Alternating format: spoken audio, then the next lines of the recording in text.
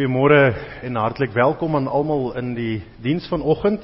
Ons het nie veel afkondigings nie, dalk maar net uit die staansvooruit dat ons wel 'n kollekte vanoggend het en net by die deure, nie onder die diens nie. Die kollekte by die deure gaan vir die Trans-Oranje Instituut vir buitengewone onderwys. Dis maar besluit dat ons op kerkraadsvergadering gehad het, ons mees onlangste kerkraadsvergadering. En dat dan daardie 'n spesifieke doel is wat ook deur ons kerkverband as 'n geheel ondersteun word en die kerkraad ook maar besluit om dit daarvoor te bewillig, aangesien hulle ook daarop van melding gemaak het dat hulle onder redelik finansiële druk is. Dan wat betref ons diens dan self, sê ons vir almal baie hartlik welkom wat ook besoekers is wat nie in Rietvallei is nie. Ons weet daar's ook heel wat voortrekkers hier is en van nabyrige gemeentes. Ons sê vir julle ook baie hartlik welkom. En dan is dit gaan ons met die diens, die norm, of die gewone liturgie of 'n aandliturgie gebruik, maar direk voor die aanvang van die diens gaan Rudolf vir ons die gelofte voorhou. Ons vra dat hy asseblief na vore kom, direk nadat hy na die gelofte voorgehou is, dan gaan ons met die diens begin.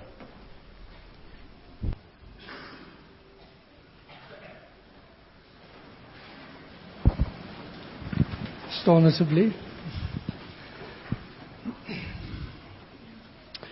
Hier staan ons voor die heilige God van hemel en aarde, om 'n gelofte aan hom te doen, dat as hy ons sal beskerm, en ons vyand in ons hand sal gee, ons die dag en datum, elke jaar as 'n dankdag, soos 'n Sabbat tot sy eer sal deurbring, en dat ons 'n huis tot sy eer sal oprig, waar dit hom behaag, en dat ons ook aan ons kinders sal sê, dat hulle ons daarin moet deel. Tot nagedagtenis ook vir die opkomende geslagte. Want die eer van sy naam sal verheerlik word, deur die roem en eer van oorwinning aan hom te gee.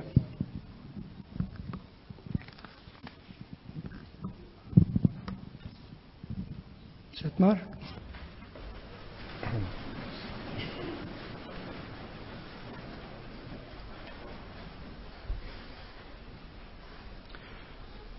Binne 'n baie spesifieke konteks vergader ons ook saam, soos die gelofte dit uitstip, dat hierdie dag in ons kerklike kalender aangedui word en gehou word as 'n Sabbat tot eer van die Here. Want wanneer ons dan so vergader is, dan besef ons dat daar geen ander identiteit, karaktereienskap of belydenis is waarin ons vergader is anders as ons identiteit in die Here nie. As deur sy voorbeskikking, sy welbehae, sy seën wat oor ons rus. En wanneer ons dan so in geloofsgemeenskap vergader is, dan verklaar ons ook dat ons hier in die teenwoordigheid van God is. Dat ons hulp is in die naam van die Here, wat hemel en aarde gemaak het, wat trou bly tot in alle ewigheid, en die werke van sy hande nooit laat vaar nie. Genade en vrede vir julle, van God ons Vader en die Here Jesus Christus, deur die kragtige werking van sy Heilige Gees. Amen. Kom ons sing tot lof van die Here, Psalm 107, ons sing daarvan die eerste en die 10de vers.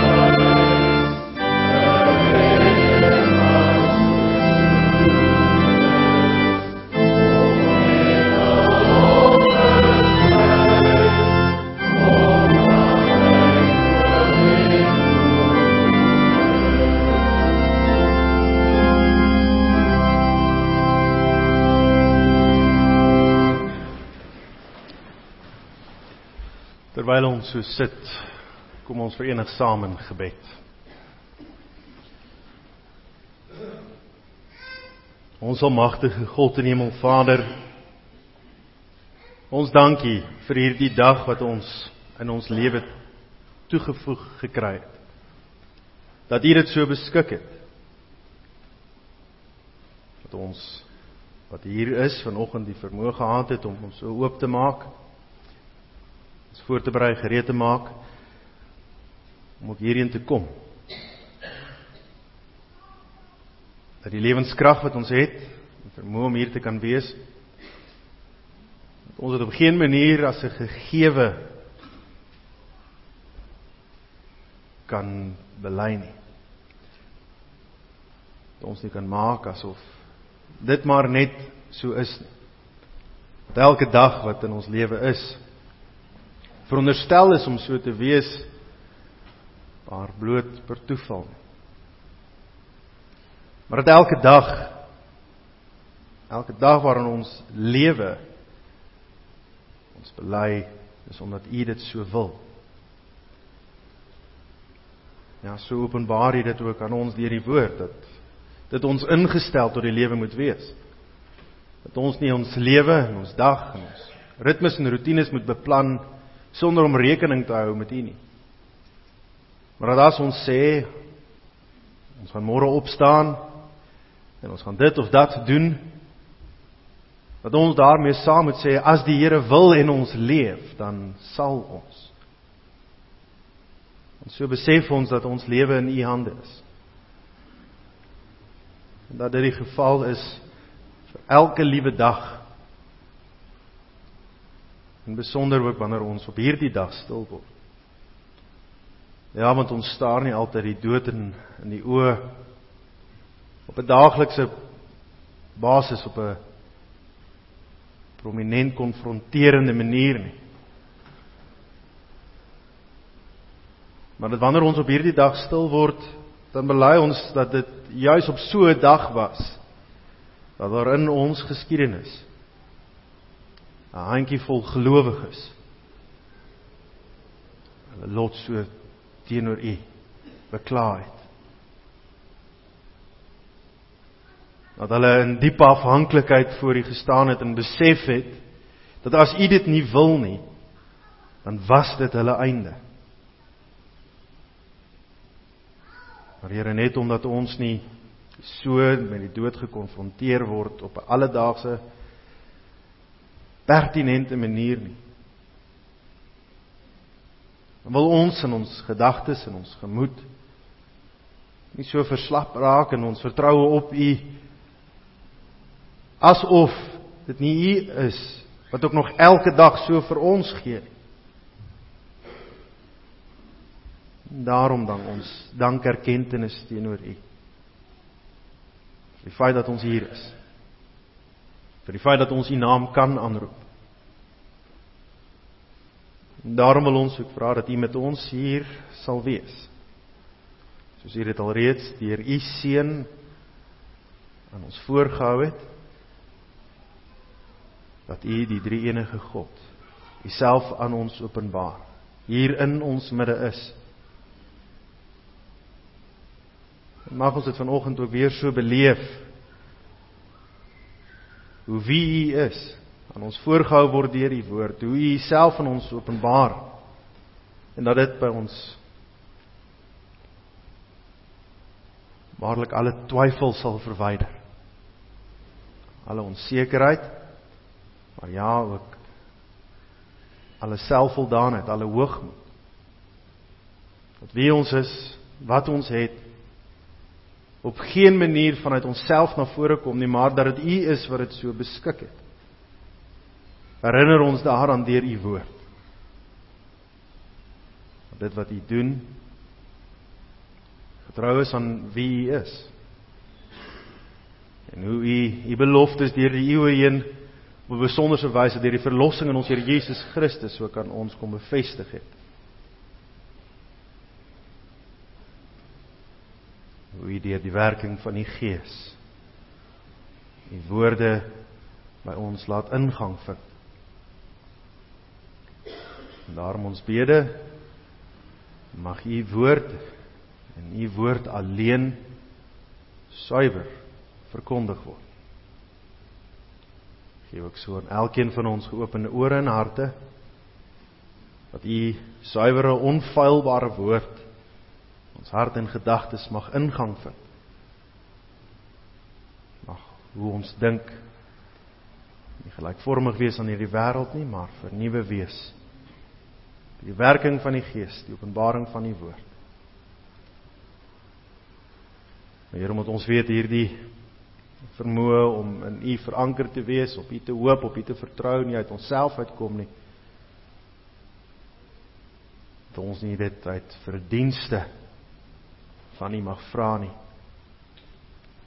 Daarom pleit ons dit alleen. In die naam van ons Verlosser en Here, Jesus Christus. Amen. Die woord van die Here kom vanoggend tot ons vanuit Psalm 68. Ek gaan vir ons die Psalm in sy geheel voorhou. Dit is 'n redelike lang Psalm.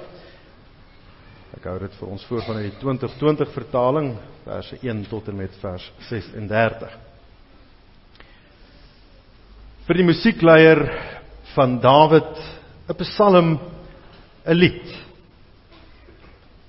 God staan op, sy vyande spat uiteen. Sy haters vlug van hom weg. Soos rook weggewaai word, so waai hulle weg. Soos was smelt voor 'n vuur, so verdwyn die goddeloses voor God. Maar die regverdiges is bly. Hulle jubel voor God, hulle juig van vreugde. Sing voor God, besing sy naam, verheerlik hom wat op die wolke ry, Here is sy naam. Jubel voor hom. 'n Vader vir vaderloses, 'n regter vir weduwees, is God in sy heilige woonplek. God laat eensames weer in 'n huisgesin woon. Hy lei gevangenes uit na voorspoed. Maar hardkoppiges woon in 'n verskroeide land. O God, toe u voor u volk uitgegaan het, toe u vooruitgestap het in die wildernis, het die aarde geskud. Ook die hemel het gedrup voor God, die een van Sinaï voor God, die God van Israel. Milde reën het u, o God, laat uitsak oor die erfdeel. Wat uitgeput was, het u laat herleef. U woonplek waarin hulle woon. In u goedheid het u dit gereed gemaak vir magteloses, o God. My Heer het 'n boodskap uitgestuur. Die vroue wat die goeie tyding bring, is 'n groot skare. Die konings met leers vlug, hulle vlug. Die mooi vroue tuis verdeel die buit. As julle tussen die saalsakke gaan rus, daar is duwe en hulle vlerke is met silwer bedek en hulle penvere met geel-groen goud. Wanneer die Almagtige die konings in die land uitmekaar jaag, sneeu dit op die berg Salmon. Massiewe bergreeks, bergrug van Basan, bergreeks met pieke, bergrug van Basan. Waarom kyk julle met afguns, bergreekse met pieke, na die berg wat God gekies het as sy woonplek? Dit is ook waar die Here vir altyd sal woon. Die strydwaarmag van God is 10.000, duisende der duisende. My Heer het van Sinaï af by die heiligdom aangekom. Hy het opgevaar na die hoogte om daar te woon. Here God, nadat hy die gevangenes weggevoer het en skatplig gevorder het by mense, selfs by hardkoppiges. My Heer moet geprys word. Dag na dag draai ons, God is ons verlossing. God is vir ons die God van verlossing. By die Here, my Heer, is daar uitkoms uit die dood. God sal beslis die koppe van sy vyande verpletter, die jarige hoofde van hulle wat in sondeskuld volhard. My Heer het gesê, uit Basan sal ek hulle terugbring. Ek sal hulle terugbring uit die dieptes van die see, sodat jy jou voete in bloed kan afspoel, en die tonge van jou honde deel kry aan die vyande. Mense sien u optogte, o God. Die optogte van my God, my koning, by die heiligdom. Vooraan is die sangers, daarna die met snaarinstrumente, tussen jong meisies wat tamboeryne slaan. Prys God in die byeenkomste, die Here by die bron van Israel. Daar is Benjamin, die jongste, hulle heerser. Die leiers van Juda in hulle menigte, die leiers van Sebulon, die leiers van Naftali. Jou God het krag vir jou beskik. Toon u krag, o God. U wat in ons belang opgetree het vanuit u tempel bo Jerusalem. Vir u sal konings geskenke bring. Bestraf die gediertes van die riete, die tropbulle tussen die kalwers van volke wat mense vertrap vir stukke silwer. Jaag volke uitmekaar wat graag oorlog voer. Bronsware moet uit Egipte kom. Die Kusiete sal dit vinnig aandra vir God. Koninkryke van die aarde, sing vir God. Besing my Heer, hom wat ry deur die oeroue hoogste hemel. Kyk, hy laat sy stem, 'n magtige stem, weer klink. Erken die krag van God, dat hy hoog verhewe oor Israel is, en dat sy krag in die wolke lê. God, wek ons sag in jou heiligdomme, Israel. Die God van Israel, hy gee krag en sterkte aan die volk. God moet geprys word. Tot sover vanuit die woord van die Here. As deel van ons woordverkondiging gaan ons saam sing uit Psalm 38. Ons sing daarvan verse 7 tot 11. En daarna gaan ons verder op in die skrif uitleg.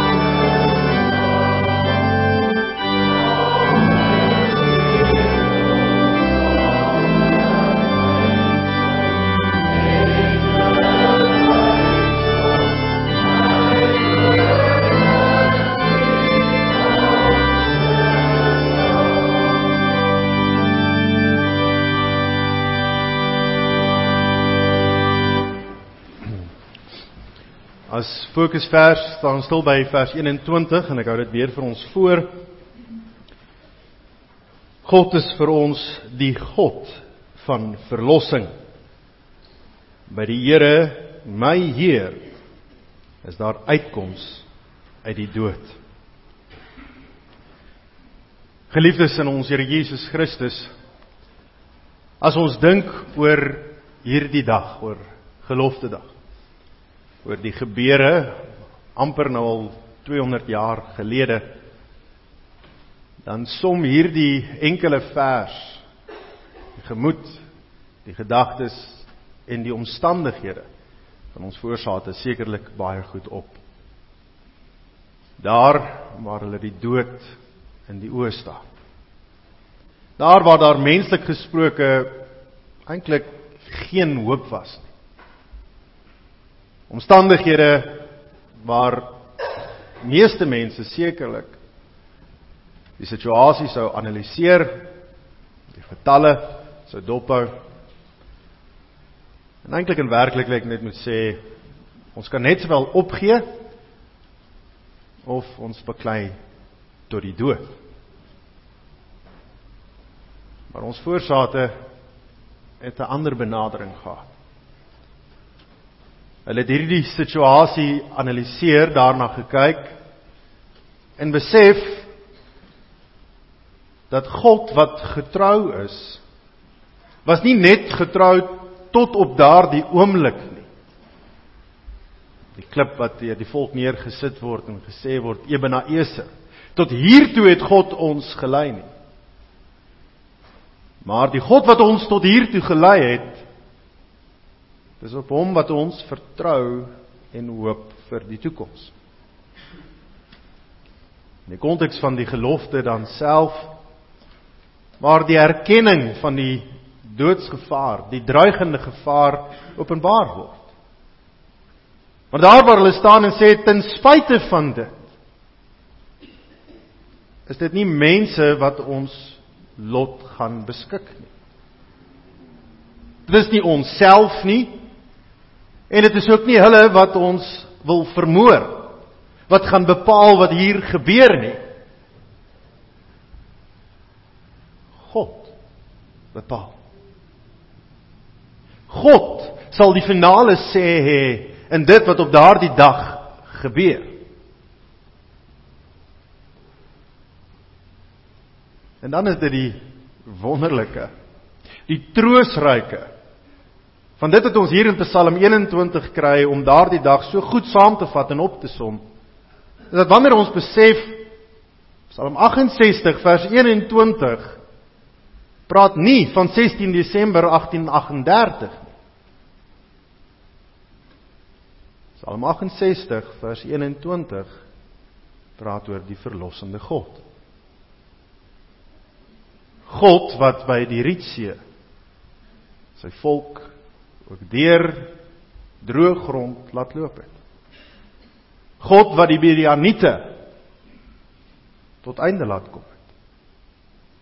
Soos ons Psalm self daarna verwys, hulle wat teruggekeer het uit Basan, God wat Og van Basan verslaan het.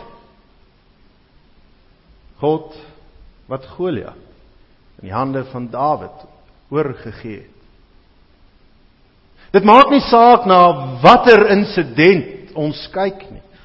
Dit maak nie saak watter oorlog ons oor nadink nie. Die onderskeid wat die Psalm vir ons telkens maak is, hulle wat hardkoppig is, hulle wat goddeloos is, hulle wat hulle nie steer aan God nie, en die wat op die Here vertrou.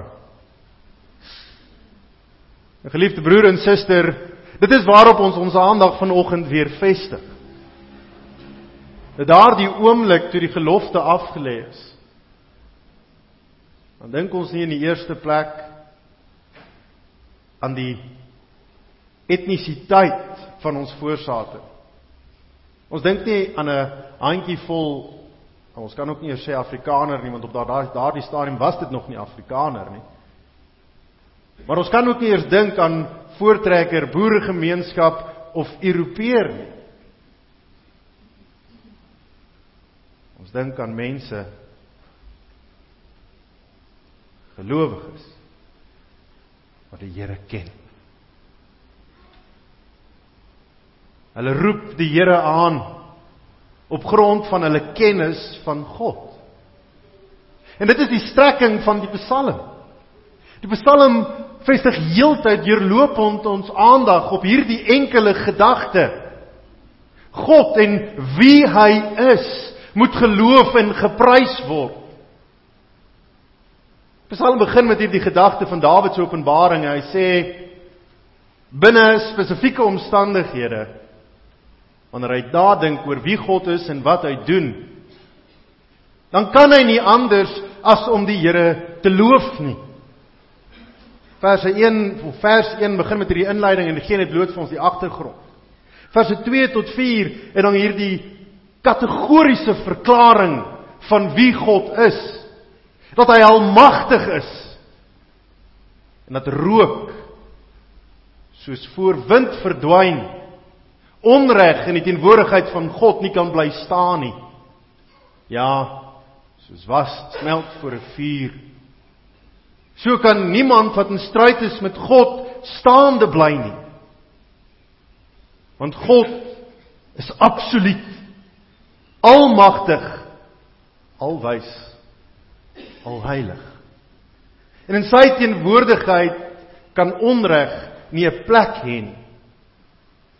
En dan gaan Dawid verder in vers 5 en hy sê, op grond van dit, op grond van wie God is, sing vir God, besing sy naam, verheerlik hom wat op die wolke ry, Here is sy naam, jubel voor hom. En dit is wat geleef het in die harte van daardie handjie vol trekkers. Die beselfde belydenis wat Moses en die volk gehad het, toe hulle feitelik voor 'n stopstraat gekom het. Die groot waters voor hulle en die magtige ryk van Egipte agter hulle. Waarheen vlug hulle? Alleen in die teenwoordigheid van God. Roep hom aan. Vertrou op hom. Want menslik gesproke is daar nie 'n uitkoms nie. Daar is niks wat die volk Israel in daardie omstandighede kon doen, en ook niks wat ons voorsate daar by Bloedrivier kon doen, anders as om daarop te hoop en te vertrou, dat dit God is, wat die uitkoms sal bepaal nie. En Dawid breek dan uit in die lof jubelende sang. Here is sy naam. Jahwe, ek is. Ek is getrou. Ek is verlosser. Ek is standvastig. Ek is die helper van wese. Ek is die regter van weduwees. En so beskryf ons Psalm dit dan ook verder. Hulle wat werklik weerloos is. Hulle wat uitgelewer is aan die omstandighede van die wêreld. Hulle wat hulle self bevind in 'n situasie, hulle werklik net kan sê, daar is niks wat ek kan doen nie. Dan is dit God wat opstaan en toetree tot die stryd. Dit is God wat sê, ek sal die uitkoms bepaal. En geliefdes, dan sien ons dit ook in die gelofte van ons voorouers. Dis nie soos die Rooms-Katolieke Hail Mary wat net uitgespreek word met die hoop dat daar dalk moontlik iets kan verander nie. Dis 'n hoop gevestig in wie God is en 'n oproep en 'n vertroue in wie hy homself openbaar om te wees.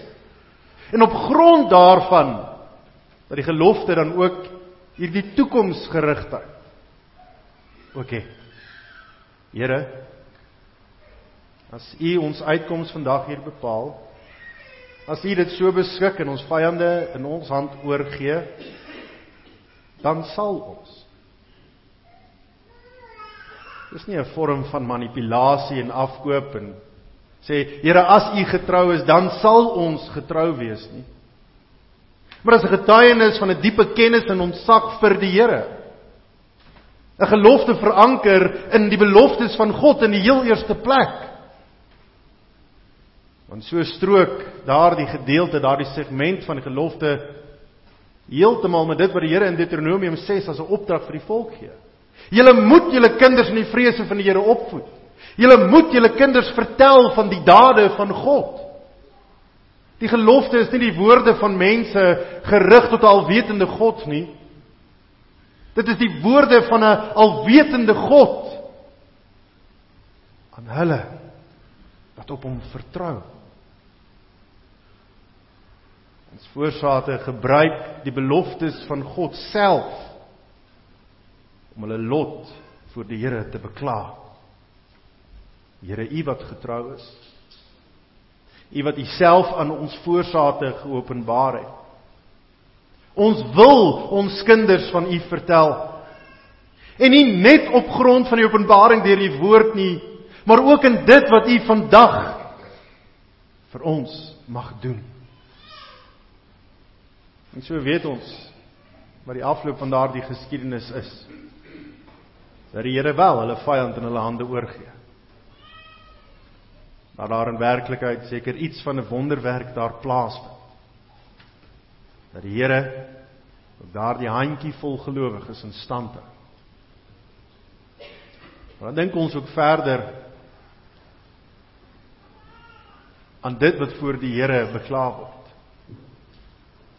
Die instandhouding van 'n, as ons wil, 'n 53ste Sondag in die jaar.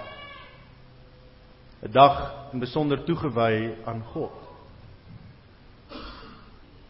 'n Dag waarop ons gedenk wat die Here gedoen het op daardie dag. Maar sonder om vir 'n oomblik daardie dag in isolasie op so 'n manier te plaas, asof ons nie weet waar daardie dag vandaan kom nie. Dit is nie God wat op daardie dag getrou was nie, maar God wat in alle ewigheid getrou is en sal wees. God wat vandag nog getrou is. God wat homself vandag nog aan ons openbaar as ons rots, ons hoop, ons verlosser. Want dan hoor ons ook die woorde van Dawid self.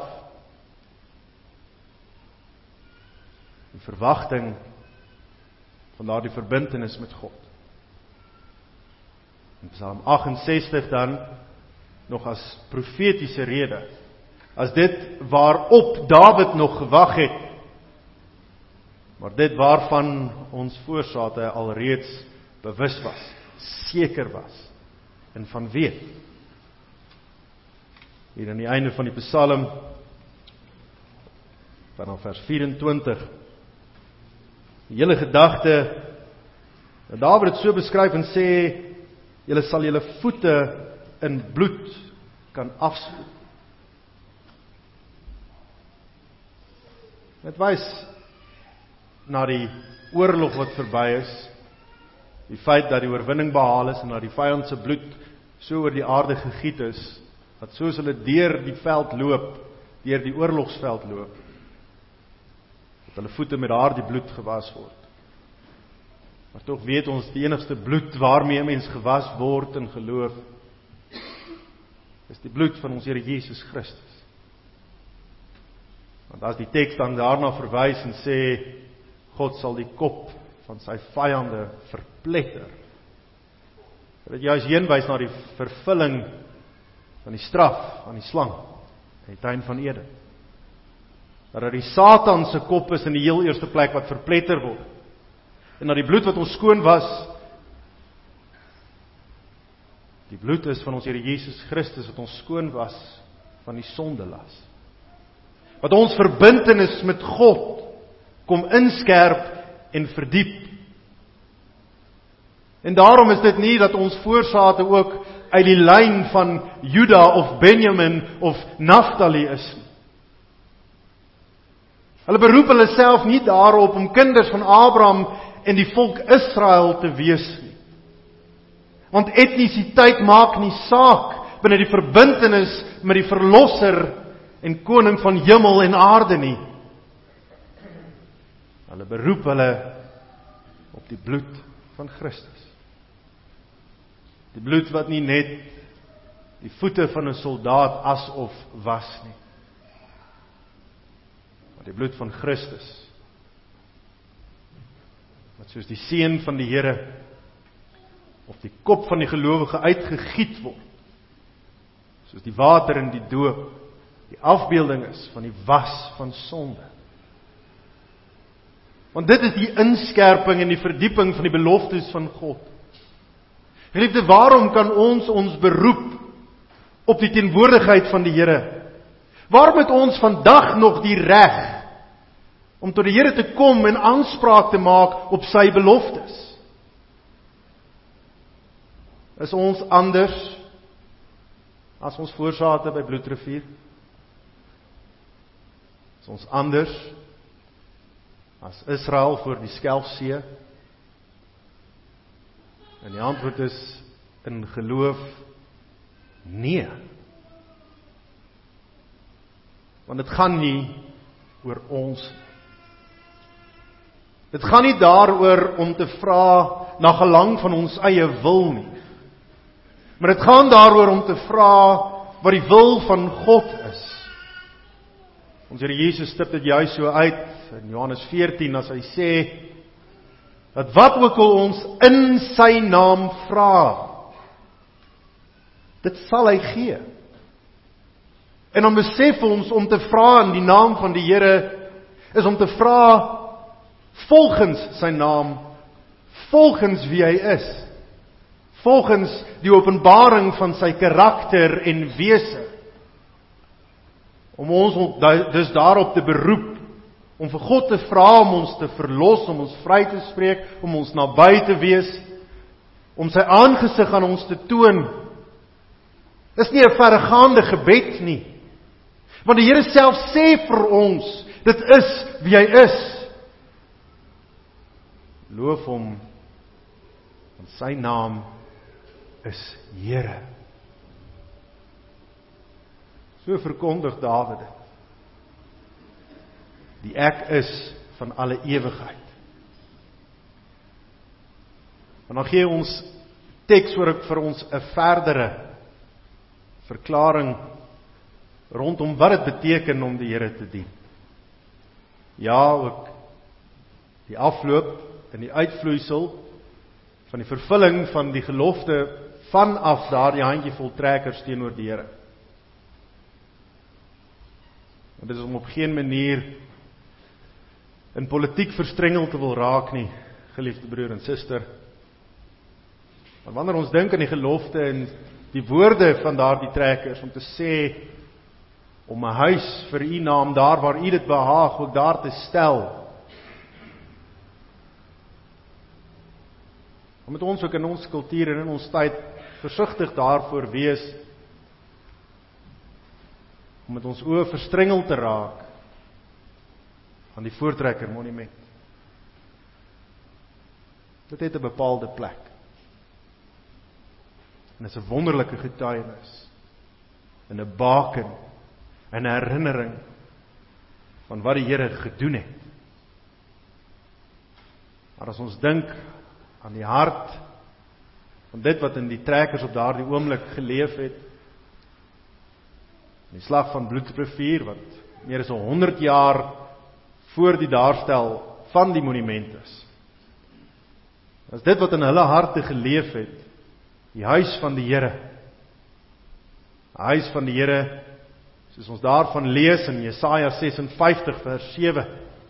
Soos ons daarvan lees in Matteus 21 vers 13. Soos ons daarvan lees in Handelinge 7 vers 48 tot 50. Dat God nie woon in tempels wat gebou is deur die werke van mense hande nie, maar dat dit God is wat alles daar stel. Dat die tempels waar God woon, dat die huis van die Here, juist dit is wat hy geskep het. Dat ons die handewerk van God is. Dat dit die gelowige is, wat deur die Here daar gestel is.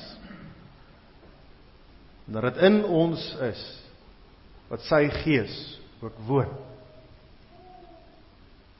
In die huis van die Here, wat daarteen behoed moet word, om 'n rowerspelonk te word, om die ou vertaling te gebruik, 'n rowersden, dat die ontering van die tempel van die Here 'n menslike afwyking deurlopende deur die geskiedenis nog altyd was. Dat ons nie die Here se teenwoordigheid in geboue en plekke sal gaan soek nie. Maar dat die huis van die Here, soos ons dit in die Nuwe Testament verstaan, die liggaam van Christus is. Om die Here wil gaan soek in 'n gebou, het sy of dit die monument of 'n kerkgebou is absolute waansinnigheid en in stryd met die openbaring van God self. God sê vir ons, hy woon in ons, deur ons. En is deur hom wat ons leef. En is deur hom soos ons aan die hand van Efesiërs 2 verrys as 'n heilige tempel tot eer van sy naam. Dit is nie die oprigting van 'n enkele gebou wat die nodig aan die eer gebring het nie, maar die duisende kerkgeboue wat tot stand gekom het in die nadraai en die afloop van die gelofte. Want God het gelowiges, 'n plaaslike liggaam van Christus op daardie dag verlos teen dreigende gevaar. En bykans 200 jaar later, die nasate van hulle, nie net hulle wat daar op daardie dag betrokke was nie, maar al die gelowiges wat soos die evangelie saam soos 'n veldbrand deur hierdie landstreek versprei het. Tempels vir die Here, die liggaam van Christus, die kerk van God. En dit is dan vandag nog hoe ons aan die Here die nodige eer bring vir dit wat op daardie dag gebeur het, maar ja, dit wat God deur die eeue heen aan ons openbaar. Ons verrys as 'n heilige tempel tot die eer van sy naam. Ons staan nie stil op 'n enkele dag en verheerlik God vandag alleen vir dit wat hy op daardie dag gedoen het. Maar as gelowiges en as die tempel van die Heilige Gees, leef ons op so 'n manier om elke liewe dag van ons lewe, vandag, oor die laaste 200 jaar, en hoe lank ons ook al nog voorgespaar sal wees, om te herken en te bely, nie wat God op 16 Desember 1838 gedoen het nie, maar ook op daardie dag gedoen het. Bevestig het, dat hy getrou is, dat hy geloof moet word, en dat ons lewe hierdie getuienis moet wees. Geliefde broer en suster, om dit dan ook verder te verskerp vanuit ons teks self, hoor ons hoe Dawid amper as of spottend verwys na die bergreeks, die bergrug van Basan. Basan wat 'n baie meer indrukwekkende berg was as Horeb of Sinai, hoe mens ook al daarna kyk. Maar dit gaan nie oor hoe indrukwekkend die berg is, wat gaan maak dat dit die teenwoordigheid van God vergestalt nie. Soos ons voorouers dit self ook erken het, Here, daar waar dit U behaag. Daar waar die Here dit so beskik. Daar waar die Here vir homself 'n gemeente vergader en in stand hou. Maak nie saak hoe groot of hoe klein nie.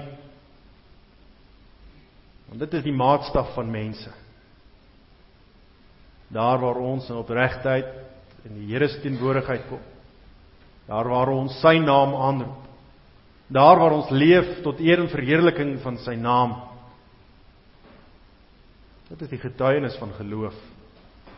Dit is die getuienis van dit wat God tot stand gebring het. Dit is die vervulling van dit wat ons verstaan, dat daar waar dit die Here behaag, is daar waar gemeentes vandag nog bestaan. En dan is dit die vraag, is ons stryd dan nou verby? Is die laaste oorwinning behaal, bykans 200 jaar terug? Leef ons nou nog steeds net in die geskiedenis, en daar die enkele moment van God se verlossingsdaad? Dan weet ons dat elke dag ons hoop nog steeds in hom is, om ons lot te verander, om die trane af te droog, om hoop te skenk. Ja, die dreigende gevaar van 1838 is dalk anders as die dreigende gevaar van vandag. Die omvang daarvan, die betekenis van dit. Maar wat nie verander het nie, is hy wat die omstandighede sal bepaal. Hy wat die verlossing gebring het en sal bring. Want so beskryf Dawid dit. God is vir ons die God van verlossing. By die Here, my Heer, is daar uitkoms uit die dood. As ons dit in besonder heenwys na dit wat ons in vers 7 lees, God laat eensames weer in huisgesin woon, die huisgesin van God, die liggaam van Christus.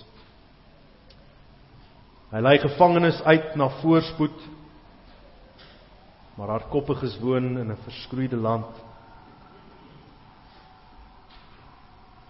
Maar besef ons, in baie opsigte leef ons ook in 'n verskroeide land. Wie se toedoen dit is, kan ons soos Adam en Eva op die skuld baie kante toe gooi, nee. Maar waarop die Here ons aandag vestig is, dat wanneer ons die omstandighede rondom ons sien, wanneer ons besef daar is iets waarvan ons verlossing nodig het op 'n vleeslike vlak, dan is dit nie volgende jaar se verkiesing wat ons lot gaan verander nie. Dan is dit nie 'n tweede bloedrivier, 'n nuwe voortrekkerleier, 'n nuwe volksheld, of 'n wapen wat ons omstandighede gaan verander. Want God het deur die eeue op verskillende maniere gered. Deur 'n onaansienlike jong seentjie, Dawid. Deur 'n onwelsprekende, onsekere leier in Moses. Deur 'n twyfelagtige Gideon. Maar ook deur manhaftige, gelowige trekkers. Die Here gebruik verskillende omstandighede, verskillende mense, om sy grootheid aan ons te openbaar. En wanneer ons die toekoms ingaan, dan kan ons vanuit ons eie perspektief probeer opsom of verklaar, identifiseer wat dit is wat ons omstandighede gaan verander. Maar waarop die Here ons wys is, dis nie ons en ons persepsie van wat aansien is, en wat groot genoeg is, wat vir ons sekerheid gaan gee nie. Ons hoop is alleen in hom, wat ewig is, was en sal wees. Ons hoop is in ons verlosser en Here, dat hy ons al reeds van die dood gered het, maar dat hy wat ons siele van die ewige dood gered het, ook ons omstandighede elke dag kan verander. Geliefde broer en suster, ons hoop is nie op 'n dag van verlossing. ons hoop is in die God van verlossing. Amen. Kom ons dank saam.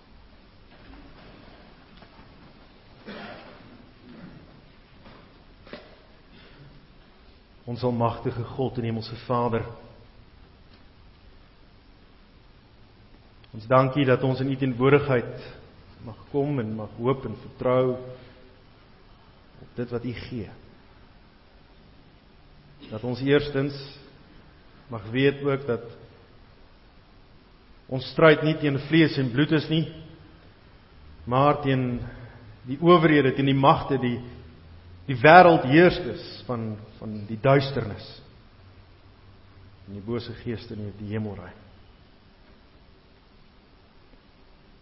Ja, dat ons nie in die eerste plek tot U nader en vra om ons te red uit omstandighede binne aardse bestek, maar dat ons in die heel eerste plek in absolute dankbaarheid vir U verootmoedig vir die verlossing wat U gegee het uit die dood. Ja, dat ons alreeds skoon gewas is met die bloed van oorwinning, die bloed van ons Here Jesus Christus. Dat ons tot U mag kom op verdienste, nie die van ons eie nie, maar dit wat ons Verlosser en Here namens ons verdien het. Ons dankie dat ons op U mag vertrou ook vir uitkomste, wel ook in aardse bestek. Ja, dat daar soveel dinge is wat ons samelewing afbreek. Maar Here, dat ons ook mag bely dat alles wat ons rondom ons sien, anargie, geweld, misdaad, kriminaliteit, dat hierdie dinge alles net simptome is van 'n groter probleem. Van die werke van U hande. Dat dit die mens is wat in rebellie is teen U. Dat dit die sonde en sondebegeertes is van mense wat hierdie omstandighede bewerk. Ja, dat die gebrokenheid van die wêreld self en die Satan daartoe bydra, dit besef en bely ons. En daarom is dit ons bede, Here, lei ons nie in versoeking nie, maar verlos ons van die bose. Mag ons in erkenning teenoor dit wat U alreeds gedoen het, wie U is, ons hoop nog elke dag vestig in wat U doen. Vertrou en seker wees dat U uitkomste sal gee, maar dat ons ook vertrou dat dit gebeur op U tyd en U wyse. Ons dank U, Here, dat ons dit alles so van U mag vra, met sekerheid, met verwagting en met hoop. Daarom dank ons dit, in die naam van ons Verlosser en Here, Jesus Christus. Amen. Om ons antwoord op die woord van die Here deur nog verder te sing uit Psalm 38, dit is ook 'n psalm deur Dawid self geskryf, Psalm 68 wat ons ook as teks gebruik het, wat juist besing oor die Here wat Dawid se lot verander het, wat ook deur dreigende gevaar gegaan het, vanuit eie geleedere ook soms, wat oorlog geken het, en dat dit God self is wat die lof en eer ontvang vir die uitkomste wat hy beskik. Ons sing saam Psalm 38, verse 13, 14 en 17. Oh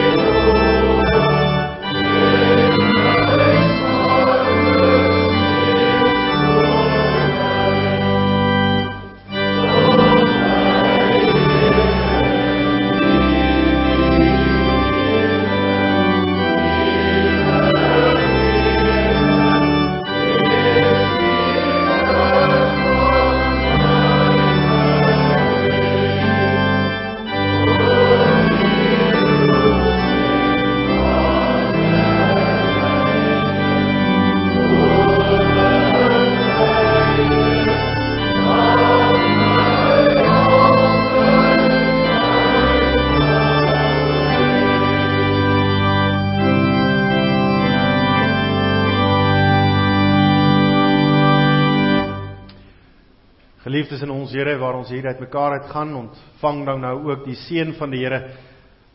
Ons nie week wat vir ons voorlê nie, maar tot ons weer die geleentheid het om môre in die teenwoordigheid van God te mag vergader. Die Here sal u seën en u beskerm. Hy sal en het nog altyd tot die redding verskyn en genadig gewees. Hy sal u gebede verhoor en aan u vrede gee. Amen.